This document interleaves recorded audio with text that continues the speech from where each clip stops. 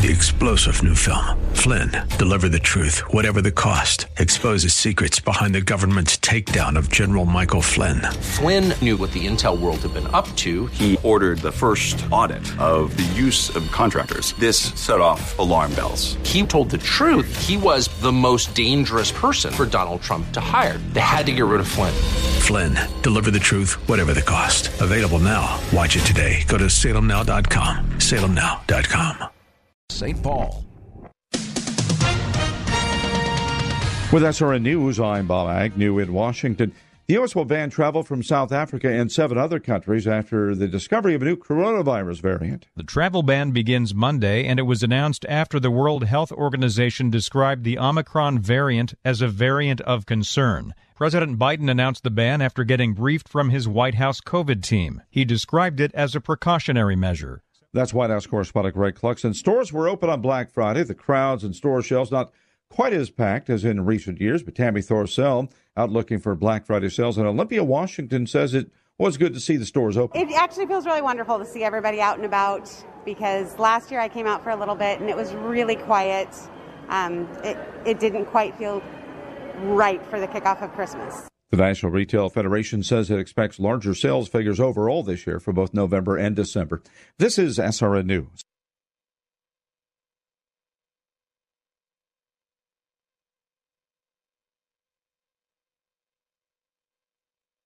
When you take the time to really get to know your body, you find that the root causes of its aches and pains are usually simple. The older we get, the more exercise we undertake, and the more injuries we sustain, the more inflammation our bodies suffer from. It's so simple. And my answer to that pain is Relief Factor, which I discovered years ago and take every single day to great effect. It helps the body to fight off inflammation, and I've never found anything that worked better in my life. I can't recommend it enough. 70% of the more than 500,000 people who have tried Relief Factor end up ordering more. That's because it works for them the way it works for me. Isn't it time for you to get out of pain? Your first step to becoming pain-free should be to order the 3-week quick start for the discounted price of only $19.95. Go to relieffactor.com or call 800-4RELIEF to find out more about this offer. Feel the difference. relieffactor.com. I'm Staff Sergeant Mark Anthony Madrid. Staff Sergeant Samantha Cowell. I'm Staff Sergeant Alex Staff Sergeant William Lewis, and I am proud to defend my family and our nation.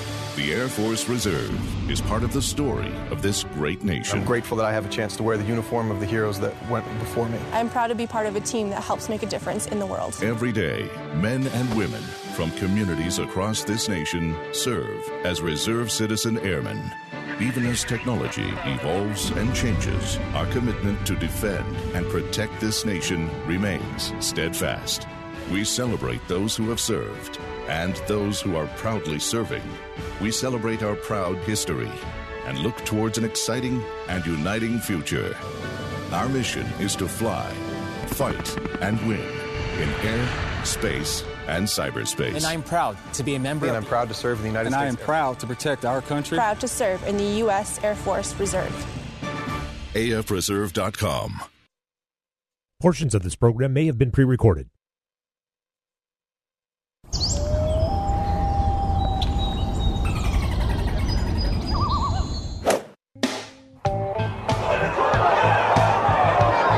Is it his time?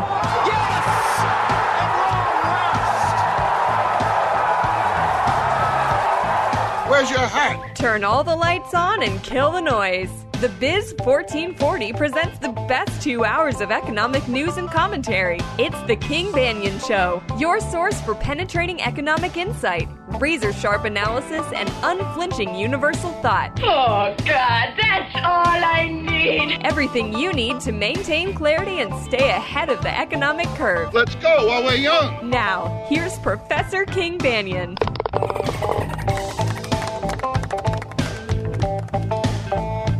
Welcome back, King Banyan Show, the Biz 1440. Thank you for listening today.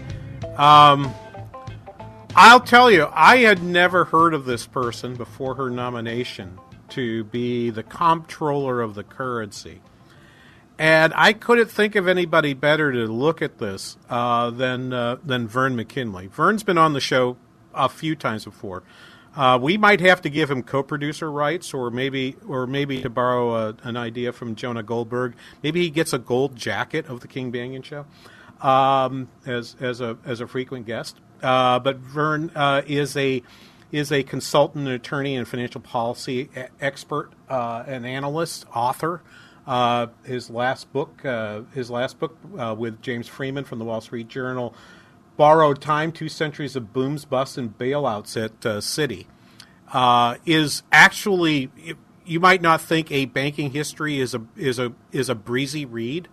That book is fun. I mean, it's actually not just boring. This guy was a president and they made this much money that year and they gave out this many loans. No, banking histories, I find, generally speaking, are enjoyable, and this one's as enjoyable as any. Vern, good morning. I assume that Borrowed Time is still available at booksellers everywhere, right? Thanks, King, for having me on the show, having me back. And it's still available. Kind of sales are at a trickle at this point. It's been 3 years since we did all the publicity and all, but it's still available online, either from the publisher, Harper Business, or on Amazon or any of the other book sites. Yeah, and are you working on another book? Are you got any thoughts on another book? No. I've determined that the economics of it doesn't make sense, and the fact that, I work full-time on consulting, so it usually requires 3 or 4 years of part-time, giving up my free time for 3 or 4 years, and between those two issues, I think I've written my last commercial book. Maybe I'll do some kind of family history type book, but that's the extent of it. Okay, well, that sounds cool. Okay, so Vern, I went through your long resume. I'm looking at your LinkedIn profile to get your long resume up here. So I'm looking at this. When we first met, and we actually met in Armenia the first time. You were already working as a consultant, but your history, and I said, he's one of those guys that worked at FDIC and RTC. RTC, the Resolution Trust Corporation, so forth. But you never did work for the Comptroller of the Currency Office, did you? Right. That's one agency I missed over the years. I worked, first job out of college was FDIC during the banking crisis in Texas. Then I moved down to the Federal Reserve. I was a research assistant there in monetary affairs, and then RTC and a law firm, and then OTS within Treasury. But the OCC is not an agency that I ever worked with. So can you explain to listeners, even though you didn't work there, you know the landscape so well, what does the Office of the Comptroller of the Currency do? Well, it's probably best to trace through the different types of banks. As you know, the U.S. system is kind of a patchwork. You got state regulators, you got federal regulators. So I think the best place to start would be the smaller banks. Those are normally state chartered, and then every institution also has to have a primary federal overseer. And most of those small banks, these are banks that, maybe a few $100 million or otherwise. So they would be jointly overseen by the state authority and the FDIC. So those are the smallest banks. And then as you work your way up, kind of the middle level, the Federal Reserve, for those that are members of the Fed, is the primary regulator of Fed member banks that aren't national banks. So that's kind of the middle tier. And then Federal Reserve also obviously oversees the holding companies and the financial groups and all that, which, that's usually relevant for the bigger banks. And then the largest of the banks are overseen on the federal level by the OCC. To put it in perspective, about 2/3 of the assets fall in the banking system fall under the oversight of the OCC. And so brief history is, it used to be only state authorities granted charters. That was from the beginning of the Republic to about the early 1860s, and then the OCC was created in the 1860s, and the movement has been from mostly state-chartered banks in the early days of the U.S., and now the 2/3 of the assets are under this federal charter, the OCC, and so it's certainly a powerful position to be the comptroller of the currency, which is the top person at the OCC. So next question, and we'll get to Omarova maybe in a few minutes, but I'm just trying to get people to understand, because this is probably one of the more opaque positions in the financial regulatory system. So can you talk about, because my understanding was the role may have changed somewhat after Dodd-Frank, which everyone will have in their head, wait, there's someone from Dodd-Frank that's doing all that stuff, isn't it? So what is that relationship between OCC and say Dodd-Frank and the committee that got formed to oversee financial regulation from Dodd-Frank? Okay, so the committee you're referring to is the FSOC, the Financial Stability Oversight Committee, which was created under Dodd-Frank, and that's the predecessor of that was called the Working Group on Financial Markets. I think it was created under Reagan, and it used to be a fairly small committee. Essentially, times of panic like the crisis in 1987, where you had the stock market crash. It was a quick, informal way. I mean, it wasn't under legislation; it was an executive order. So it was a quick way for President Reagan to, pull together the top 4 or 5 agency heads. And so Dodd-Frank, unfortunately, in my mind, they created a very unwieldy committee. It's got about 12 or 13 members, and this includes, all the financial regulators, the heads of the Federal Reserve, the OCC.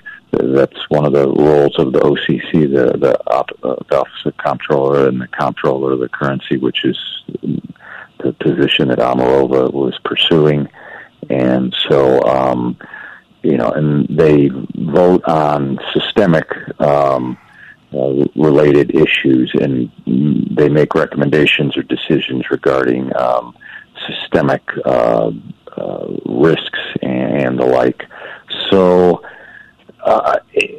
additionally, in Dodd-Frank, the Federal Reserve gained a lot more power if for the non-banks, where, if you got a non-bank and the FSOC determines that there's a big risk or potential for financial instability, it's possible that that non-bank, which may not be directly overseen by the Federal Reserve, will come under the Fed's jurisdiction. So, during the crisis of 2007 to 2009, there were a lot of questions about, this is an OTS institution, or this is an SEC institution in the case of Lehman and Bear Stearns, and the remit back then wasn't entirely clear about who would go in and make these decisions. So this FSOC was intended to be a committee that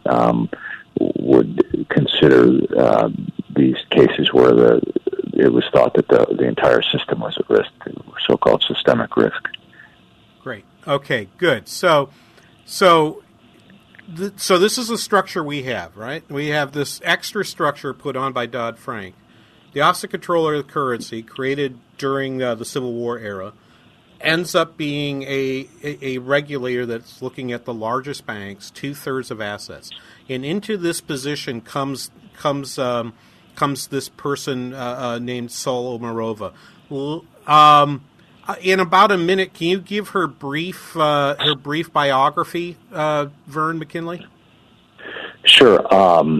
Well, she's got a very interesting upbringing, and it's similar to the FDIC chair, Yelena McWilliams, who grew up in Yugoslavia. I mean, they both grew up behind the Iron Curtain. McWilliams from Yugoslavia, and Professor Omarova grew up in the Kazakh Soviet Socialist Republic, which is now referred to as Kazakhstan. And she studied at Moscow State. There was a big focus on the fact that she won a Lenin Personal Academic Scholarship during her time at Moscow State, and she was part of an exchange program in the late 80s, early 90s to the U.S.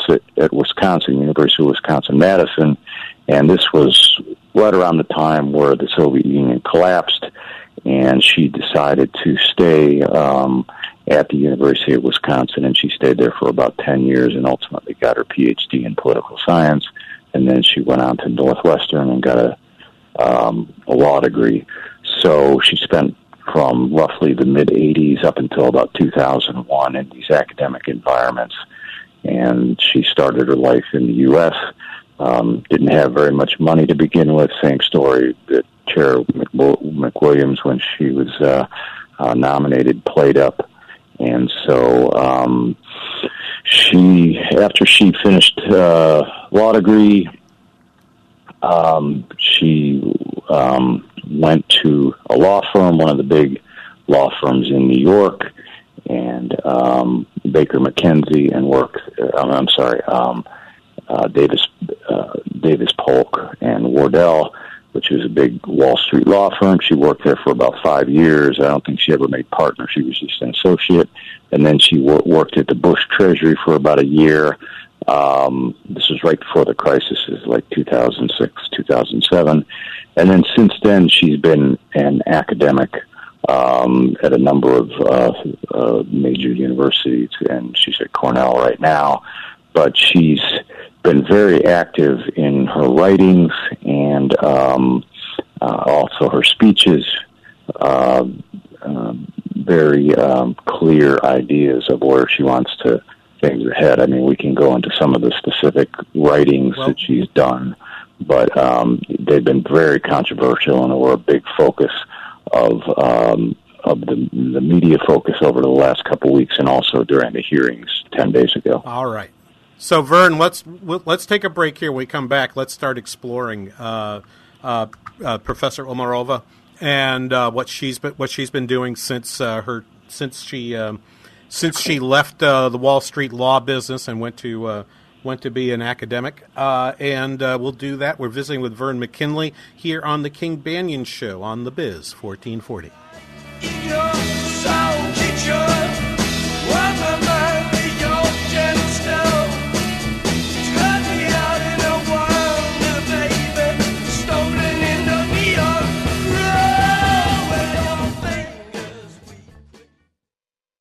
Soaking up the sun in Fiji, walking through the sculpture garden in Minneapolis, or standing in awe at the Grand Canyon.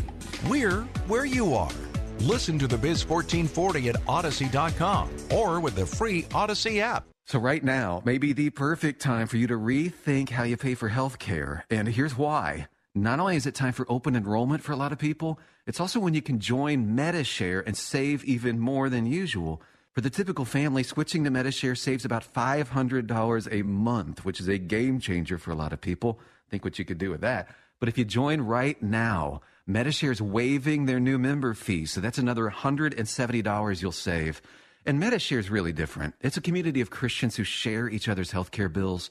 More than 400,000 people are members, and they've shared over $4 billion in medical bills. So, yes, they can handle your bills too. This may be the time to make the switch. Join before November 30th for the additional savings. It's so easy to find out more. They're great to talk to. In fact, you can get a price within 2 minutes. Here's the number. Call 844-57-BIBLE. That's 844-57-BIBLE. 844-57-BIBLE. It's said that if you don't like the weather, just wait a few minutes and it'll change. Well, the weather isn't the only thing changing. According to our latest research, local business owners today are saying it's getting harder to sustain their business than it was just a few months ago. They also told us that targeting the right audience with their advertising messages is more important than ever. At Salem Surround, our team of local in-market experts take that seriously. We utilize the latest research and marketing technology to deliver media plans that will exceed your expectations. Let Salem Surround show you how we can solve for your marketing challenges by bringing nationwide resources while delivering Main Street solutions. Salem Surround is here to help you through the constant changes. We promise we'll help your business stay ahead of the changing weather. Learn more at surroundmsp.com.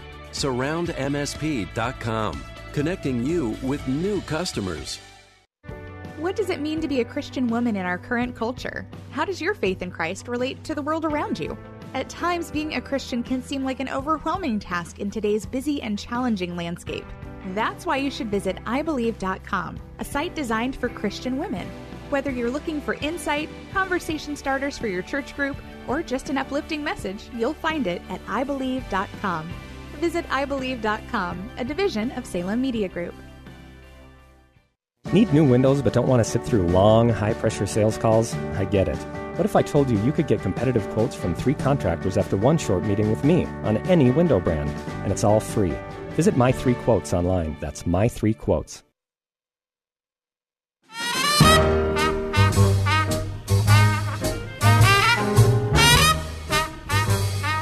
Welcome back. King Banyan Show, the Biz 1440. We're visiting with my good friend, independent consultant to largely to central banks around the world, and co-author of Financing Failure, and I'm forgetting your other book, doggone it, of Borrowed Time, Vern McKinley. I actually like Financing Failure, too. I'm going to praise both books. I think they're still both available. Anyway, I wanted to talk with him more. So since you have that background in those 2 books, Vern, maybe the place we start with Professor Omarova is her attitudes about bankruptcies and bailouts in the financial sector. She was asked lots of questions about this during her testimony, which happened, I want to say, a week ago Thursday. So I was wondering if you had some comments about what her views in this area are. Well, yeah, she's very critical of the systemic risk that the largest of the banks expose the system to, and I think that's one of the reasons she was appointed. Is the progressives really wanted to push to make sure the too big to fail banks had somebody that was a tough overseer, and I think in a lot of ways she would be a tough overseer and someone that the big banks can't control, and that's why they, to some extent, have been fighting back against her nomination. As far as the bailouts go, I think the most relevant proposal she has is a national investment authority. This is kind of essentially a government investment authority, a government bank. Sometimes in countries they call these development banks, which would have at its disposal investment funds. And in the case of bailouts, you would essentially have an authority that would have standing bailout authority. You wouldn't have to, every time you had a crisis, start from scratch and figure out a way to address it. You would have this standing bailout authority available, this national investment authority that would be ready or at the ready to prop up any institutions, including the too big to fail banks that met with instability. The problem I see with that is that if you have this standing authority, and we learned this lesson from similar history of this, we had a war finance corporation right after World War I, or during World War I, and after it was done with its job, it kind of lingered on for a few decades, and then you had the Reconstruction Finance Corporation in the 30s. It was created in the 30s, and it lingered on for another couple of decades. So these entities are always looking for something to keep themselves busy. I think the bottom line with regard to bailouts is that it's more likely to have bailouts if you have this ready entity sitting there looking for something to do and looking for something to invest its money in. I think it'd be better to avoid having that type of entity created that's going to be there into perpetuity. Yeah, well, I don't know if I'm pushing back on you. My sense is you would agree with me, but tell me how different that would be versus what happened during the Great Financial Crisis the piece that you've been very critical about in 2008, 2009. How different would it be to have a standing authority versus the ad hocery that happened at that point? Well, she would argue that you have these people that are at the ready, are experts in this entity. But, I mean, I don't see the point of having a standing authority if, we went from essentially the Great Depression in the 30s up until the financial crisis during, 2007 to 2009. So we went 70 years where this authority wasn't even considered. And I don't think it makes a lot of sense to have this entity just sitting around for 70 years or 50 years or 30 years, whatever the time frame is between these crises. I think the resources could be a lot better used. And, I mean, again, it just encourages the bailouts. I'd like to get away from the bailouts. I think, the book we had about Citi where it's been bailed out 5 times and there's a real moral hazard issue. The big banks are relying on these bailouts. I think it's just better to cut back the safety net, cut back the bailouts rather than what she recommends, which is it's going to make it more likely that we'll have bailouts in the future. So I would, and she really doesn't address this in her writings at all about the moral hazard of having such an entity. And but she seems to have this idea that it's good to have the government there at the ready and with the funds to make these investments, and it also links into some of her thoughts on like the oil industry. She's basically said that in some of her comments, some of her speeches, and some of her interviews she's done that we should have this investment authority that would be at the ready. I mean, she's a big fan of making adjustments because of climate change. So she has said she wants these oil companies to go bankrupt. She backed down a little bit on those comments at her testimony, but one of the ideas with this National Investment Authority is that you'd have this money for a transition from fossil fuel industry in the gas industry and oil industry, and you could transition them to make sure you don't have instability in that.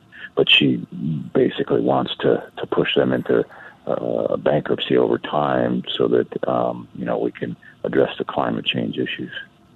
Yeah, indeed. I mean, because you watched the testimony, Vern McKinley, I wanted to just say, I watched probably only about 30 to 40 minutes looking at YouTube highlights, basically, of the testimony. It's all I had time for this week. But I would say, in general, I don't know, my comment to somebody, I don't remember who I said it to, but someone here on campus said, no, that woman backpedaled faster than a cornerback covering Randy Moss in his prime. I mean, literally, I mean, she kind of walked back every single paper it seems she'd ever written. I mean, am I right about that? Was that your impression too? Because you watched all of this. Yeah, absolutely. She, she sees this whole domination slipping away, and all these. I mean, we can get to the individual policies, but she has a paper called the People's Ledger, where essentially the Fed would supplant the commercial banks as the acceptor of deposits. So you wouldn't have the banks play the same role. They would basically be an agent of the Federal Reserve, and then this is kind of integrated with the idea of a a CBDC, the central bank digital currency. And so this is why a lot of the banks are up in arms, because they see some of her proposals in this People's Ledger as basically killing the industry, killing a lot of the small banks and such. And she has something that's been quoted many times about, the whole this is going to change banking as we know it. So a lot of people picked up on that quote and criticized her for trying to kill the whole range of banks and in one of their main roles, which is to collect deposits and allocate credit. Yeah, I think that, and it's pretty clear she was running back from that. There's lots of things we could talk about. I hope I could keep you for another segment or two. Sure. I don't think, in fact, I mean, one of the things you indicated as being a topic, I had not paid much attention to Operation Choke Point. I'm going to tell the listeners, you can go look it up on Wiki if you want to see what that is, and we're going to talk about it right after this. We're visiting with Vern McKinley here on The King Banyan Show on The Biz 1440. Yeah.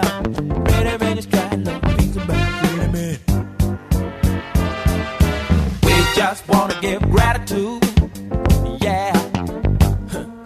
We got plenty of love we want to give you. Yeah.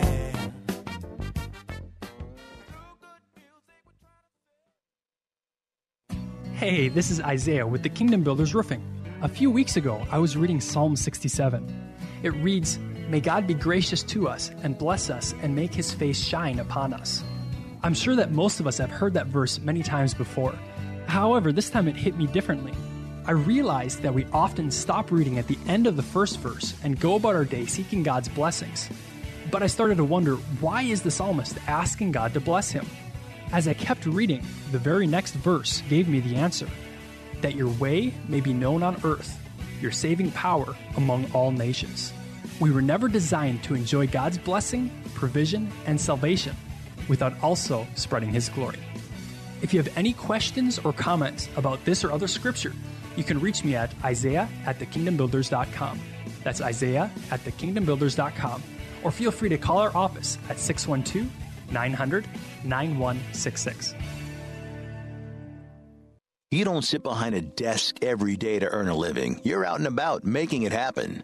And sometimes you get a little bit behind on your paperwork, like bookkeeping and paying your taxes. It's easy to get behind on paying your taxes. It happens to the best of us. And you know what happens next. The big, bad IRS comes knocking on your door. And when that happens, you need to call the good old boys at the Tax Doctor. Let them do what they do best. Deal and negotiate with the IRS so you pay the lowest you can in back taxes that the law allows. We are a 100% U.S.-based company, and we've saved our clients millions over the years in back taxes.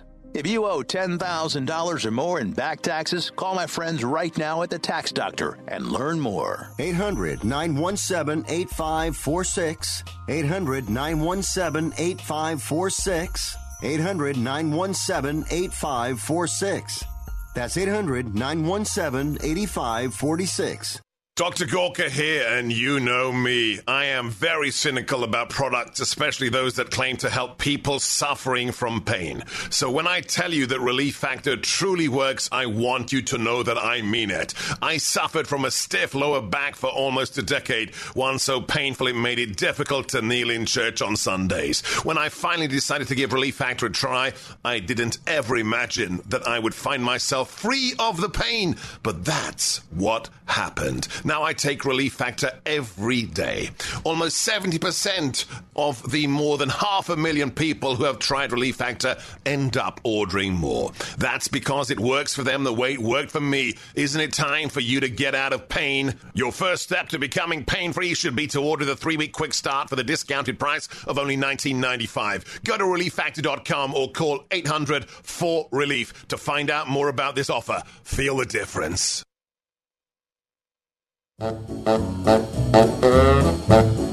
Beans and cornbread. Beans and cornbread. Beans and cornbread. Beans and cornbread had a fight. We still have the music of your Thanksgiving dinner here on the King Banyan Show, the Biz 1440. Thank you for listening to us today. We're visiting this hour with independent financial consultant and author of Financing Failure and Borrowed Time with James Freeman. Vern McKinley's with us here, and we're talking about the Omarova, Saul Omarova nomination, which appears to have gone down in flames. Is it over, Vern McKinley? Or you actually said something that put a shiver in me as I saw it on Twitter to me a couple days ago. Is it over? Well, it ain't over till it's over, but I think one option for the Biden administration is to do what's called a recess appointment, and this is essentially if the Senate goes on recess, that someone in a position, an appointee like Professor Omarova, can be appointed. It doesn't mean that she'll get a full I think it's a 5-year term at the OCC, but it does mean that she would probably have the job for a year. And because the Senate is nominally controlled by the Democrats, it's definitely possible that it can be done. The complications happen when there's a president of one party and a Senate of another party, and what the Senate will do if it's a different party, and this was the case when President Obama was in office. They try to avoid going on recess. They do some kind of nominal activity just so it's not considered on recess to block any attempts to do these recess appointments. But she could be put up in one of these recess appointments for 1 year and hold the office. So, I mean, that is one option. And if she curried the favor of the industry, curried the favor of the Republicans in the Senate, they could consider renominating her in the next Congress, and then she would get a full 5-year term. And alternatively, she could also be appointed by Treasury Secretary Janet Yellen as the Deputy Comptroller. Right now, there's someone, his name is Michael Sue, who's heading the OCC since the early part of the year. He was appointed by Janet Yellen to be the Deputy Comptroller, and he's acting Comptroller right now. So they could do the same path to get her. So these are two ways of bypassing the Senate, the Senate advising consent power. So both of those are options. And then other options are they could nominate Michael Sue permanently for that position if they decide to abandon Professor Omarova, or they could consider a completely new person. I think that last option is probably not likely because they don't want to essentially start from scratch again. Right. Oh, so let me give you just one. I wanted to play this one clip because this takes about a minute, Vern. And this was Senator Cynthia Lummis. She is the senator from Wyoming. And I was listening to her. I listened to about a half dozen 5-minute question and answer between senators and Professor Omarova. And this minute was probably one of the more interesting minutes that I heard. I know there were some that were sort of more popular on the news programs, but I found this one particularly interesting. So hopefully, Sean, Vern can hear this as well. Cut number 7, please. Question: do you believe that a government-issued representation of currency, of value, is superior to private commerce? I believe that we do have government-issued money right now in this country, and it's working great. And I worry about allowing private innovation to undermine a lot of important public policies that we need to pursue in this country. Okay, and what are those public policies? Well, for example, national security. national security is a very important public policy. Do you think that Bitcoin threatens national security?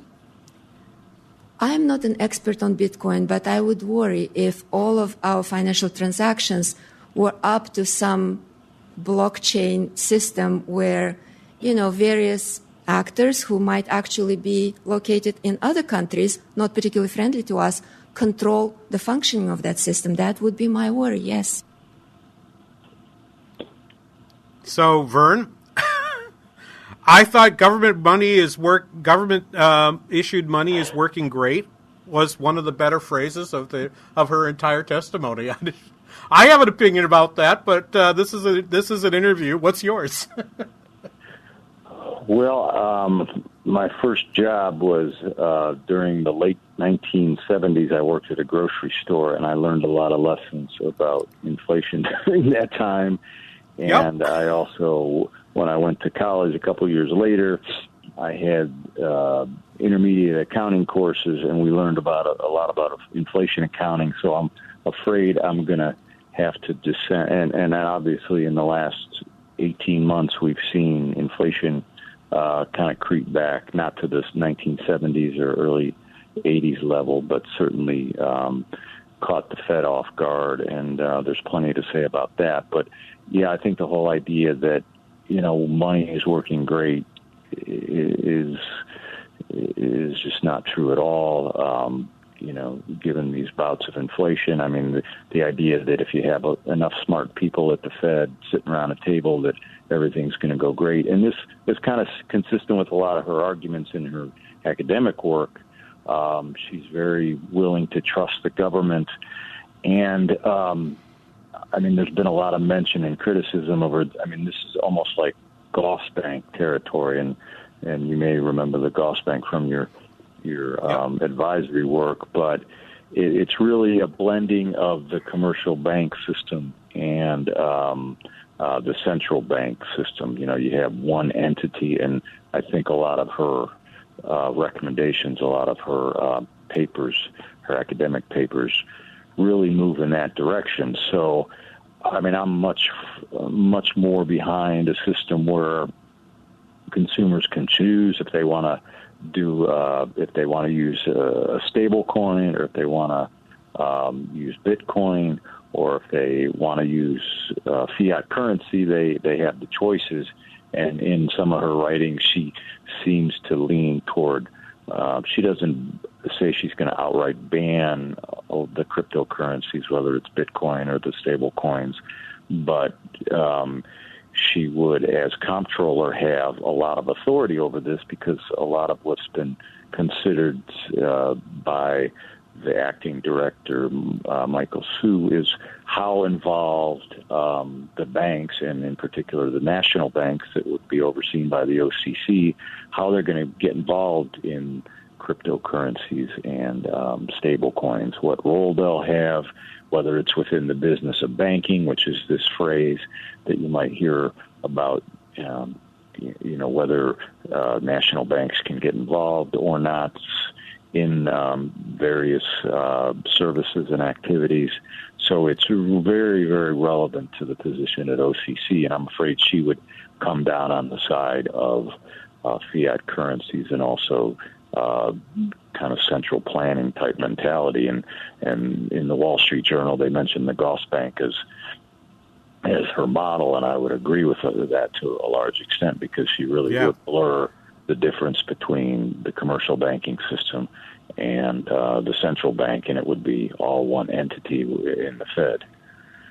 Yeah, and this is reminiscent of hearing. I think it was Elizabeth Warren during her candidacy for president, that she talked about favoring even postal banks, which are a 19th century relic, really, and in my mind, but is sort of a precursor to the Gosbank and other structures that Professor Omarova seems to favor.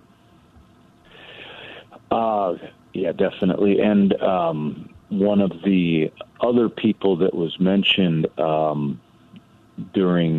before Professor Omarova was a law professor named Marisa Baradaran. I don't know if you've heard of her, but she was someone that was considered, and she's a big advocate of the postal banking. So, I mean, this is kind of follows along the same lines. Right. That's just where the progressives are these days, as far as a lot of these ideas that you move a little more toward government control. And a lot of people in the industry, and especially the crypto people, are pushing back against that narrative. Yeah, for sure. You know what? Why don't we take a break here, because I want to talk to you about Operation Choke Point. Everyone's had a chance to look it up now and try to understand what that is. I have a very specific question regarding this, Vern, and I want to share it with you. We're visiting with Vern McKinley, independent financial consultant, author of 2 books on the financial system, and we're listening here to the King Banyan Show. We'll be right back after these messages on The Biz 1440. So many tears I've cried, so much pain inside, but baby it ain't over till it's over. So many years we tried to keep our love alive, but baby it ain't over till it's over. The Biz 1440, KYCR Golden Valley. Unless you've visited our studios, you probably haven't seen how clean they are, but I assure you, you can hear it. Hey, I'm Trevor Kay, checking in on behalf of Forever Cleaning. Tasha and the team at Forever Cleaning are a big part of why we sound so fantastic on air. I mean, have you ever heard a dusty mic? Not here, you haven't. It sounds something like this. No good, right? But Forever Cleaning's attention to detail goes beyond the studios and this microphone. Our break room is clean and inviting, the office areas are orderly and organized, and the bathrooms are always spotless. If you need Forever Cleaning's expert care in your office or store, or you just want to make certain your mic sounds as good as mine, well then reach out to Tasha and her expert team today at forevercleaning.com. That's forevercleaning.com to schedule your free walkthrough and quote. Forevercleaning.com, that's the number 4, EVR, cleaning.com. Remember, Forever Cleaning is so thorough, you'll wonder if your mom snuck in overnight and cleaned. Every day, the men and women of the United States Marine Corps demonstrate their commitment to defend the American way of life. Since 1775, we have served our nation as a force in readiness. From combat operations to humanitarian assistance, in every corner of the world. No matter where the mission takes us today, or wherever our country needs us tomorrow, we always remember the land we call home. As Marines, we take a stand for each other, for our nation, for us all. The few, the proud, the Marines. The Bell Squad radio show airs every Sunday from 11 to noon on the Biz 1440. They address today's mortgage loan process and how to navigate through a highly competitive market. The Bell Squad team with Bell Bank Mortgage is paying it forward and giving back to the community. Experienced lenders with the Bell Squad will talk with local professionals from a variety of industries, highlighting local businesses and communities. Join the squad Sundays at 11 a.m. on the Biz 1440. Salem Surround partners with your business to deliver custom digital marketing solutions. Surround your target audience wherever they engage, search, surf, socialize, or review to keep your business top of mind. Learn more at minneapolis.salemsurround.com. Sightseeing in Ferris, at the mall in Bloomington, or on horseback in Dallas. We're where you are. Listen to the Biz 1440 at Odyssey.com or with the free Odyssey app.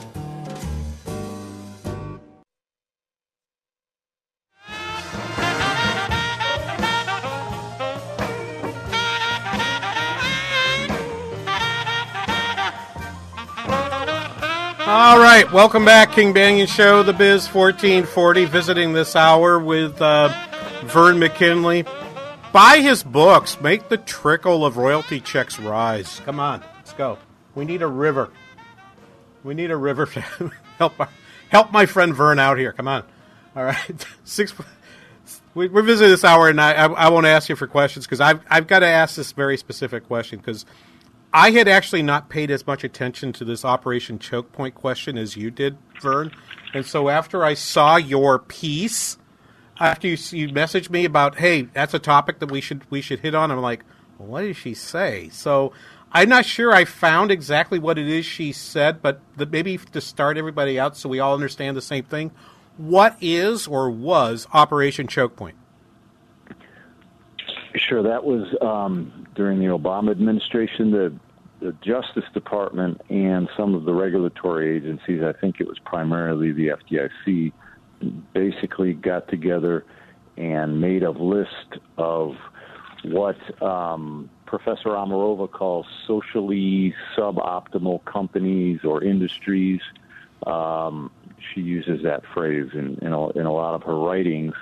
And Operation Choke Point, again, Justice and FDIC, and to a lesser extent the other regulators, made a list. They had a codified policy that said, these industries like payday lenders, firearms dealers, gambling, tobacco, all of which, with the exception of gambling, all of which are legal industries, and in the case of online gambling, a lot of states you can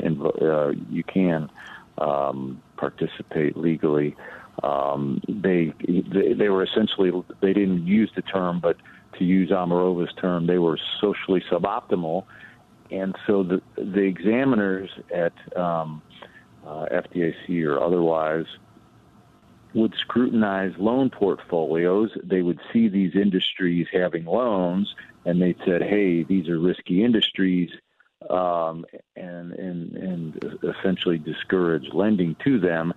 And there were lawsuits to follow that up.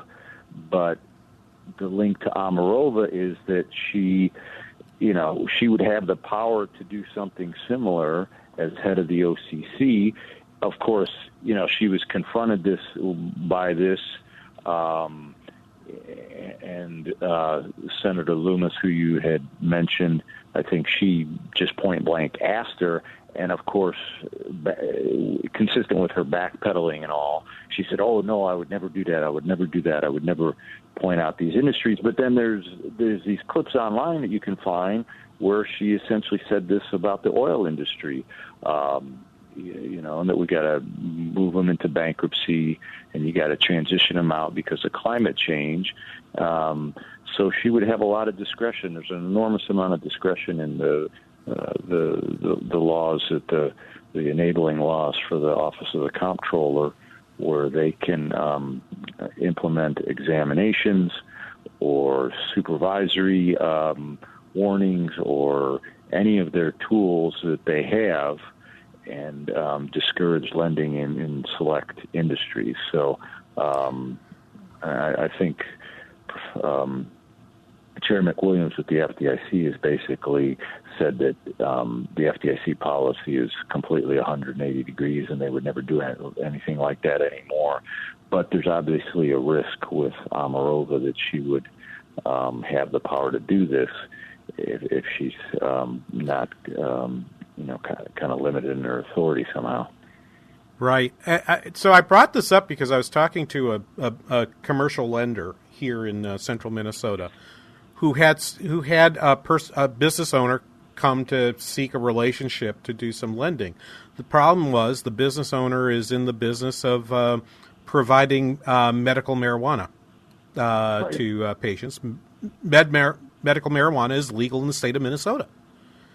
He's not allowed to lend to them, right, by these laws, which strikes me as being rather peculiar, right? It's an odd thing to have that not being available.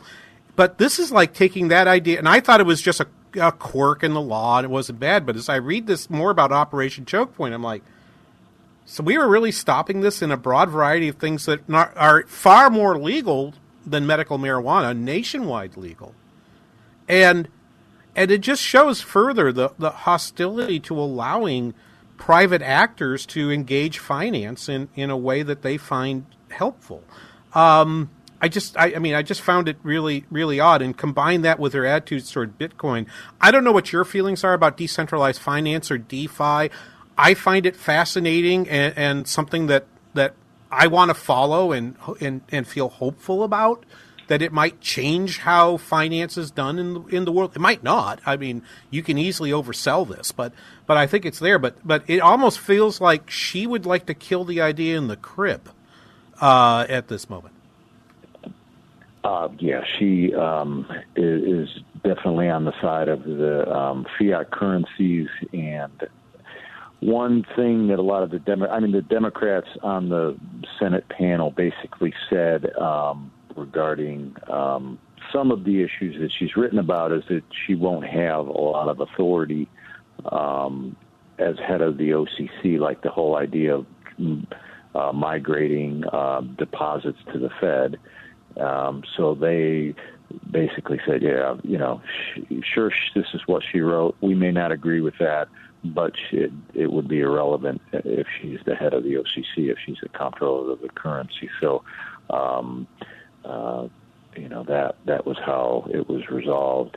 But none of the Democrats really got into the micro details about a lot of her writings, whereas just about everybody on the Republican side, with the exception of Senator Kennedy, who's kind of an ignoramus for some of his comments about, he said, well, should we call you professor or should we call you comrade? I mean, that's just idiotic. It made the Republicans look stupid. And if anybody wanted a quote from the hearing, they were able to pull Senator Kennedy's quote and made it look like all the Republicans took that approach. But I think the Republicans, I don't fit comfortably in either one of the parties, but I think the Republicans did a pretty good job of at least focusing on, with the exception of Senator Kennedy, focusing on her writings and her speeches and, her background, as opposed to whether she grew up in Kazakhstan or the Kazakh Republic, which some people, if you look online, have said some pretty stupid and crazy things about linking. I fully agree. And absolutely. His job. Yeah, Vern, thank you so much for being with us this hour. I really appreciate it. Vern McKinley with us here. Thank you for listening. Hope everyone's had a happy Thanksgiving. Yes, Saul Omarova is like the pay no attention to the man behind the curtain. We'll pay more attention next week on the King Banyan Show on The Biz.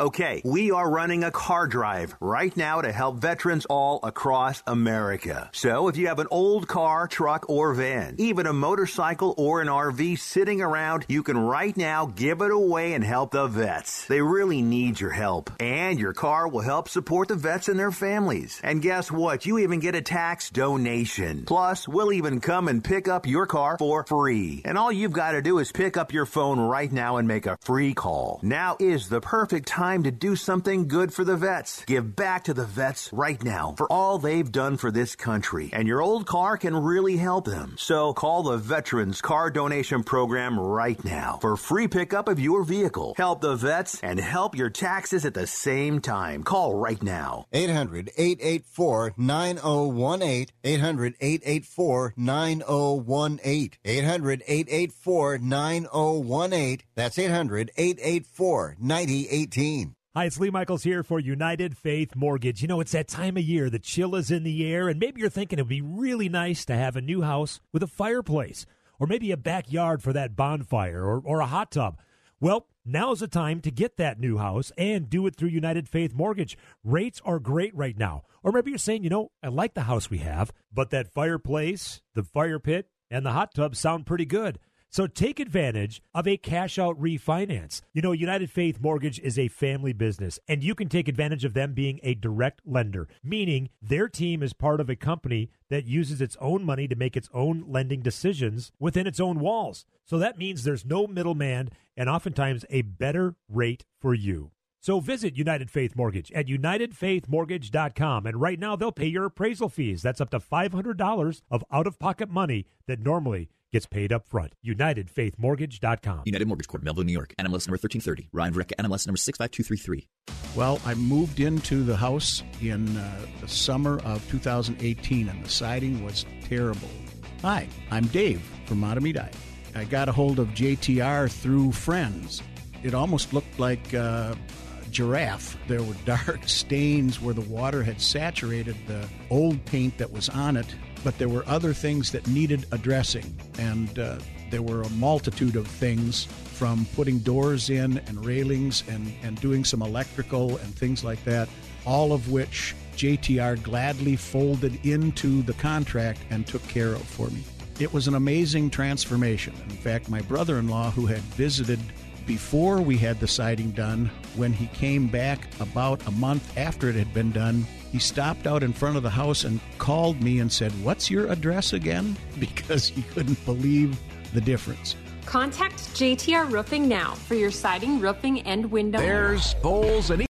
3-star General Michael J. Flynn, head of the Pentagon Intelligence Agency, knew all the government's dirty secrets. He was one of the most respected generals in the military. Flynn knew what the intel world had been up to. He understood its funding. He ordered the first audit of the use of contractors. This set off alarm bells.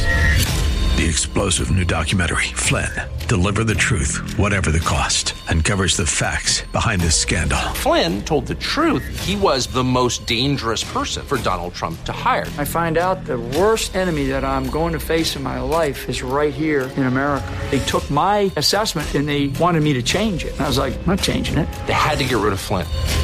With in-depth interviews, archival footage, and never-before-seen personal records of the man behind the headlines. I just felt like I was drowning. Flynn, Deliver the Truth, Whatever the Cost. Available now. Watch it today. Go to salemnow.com. salemnow.com.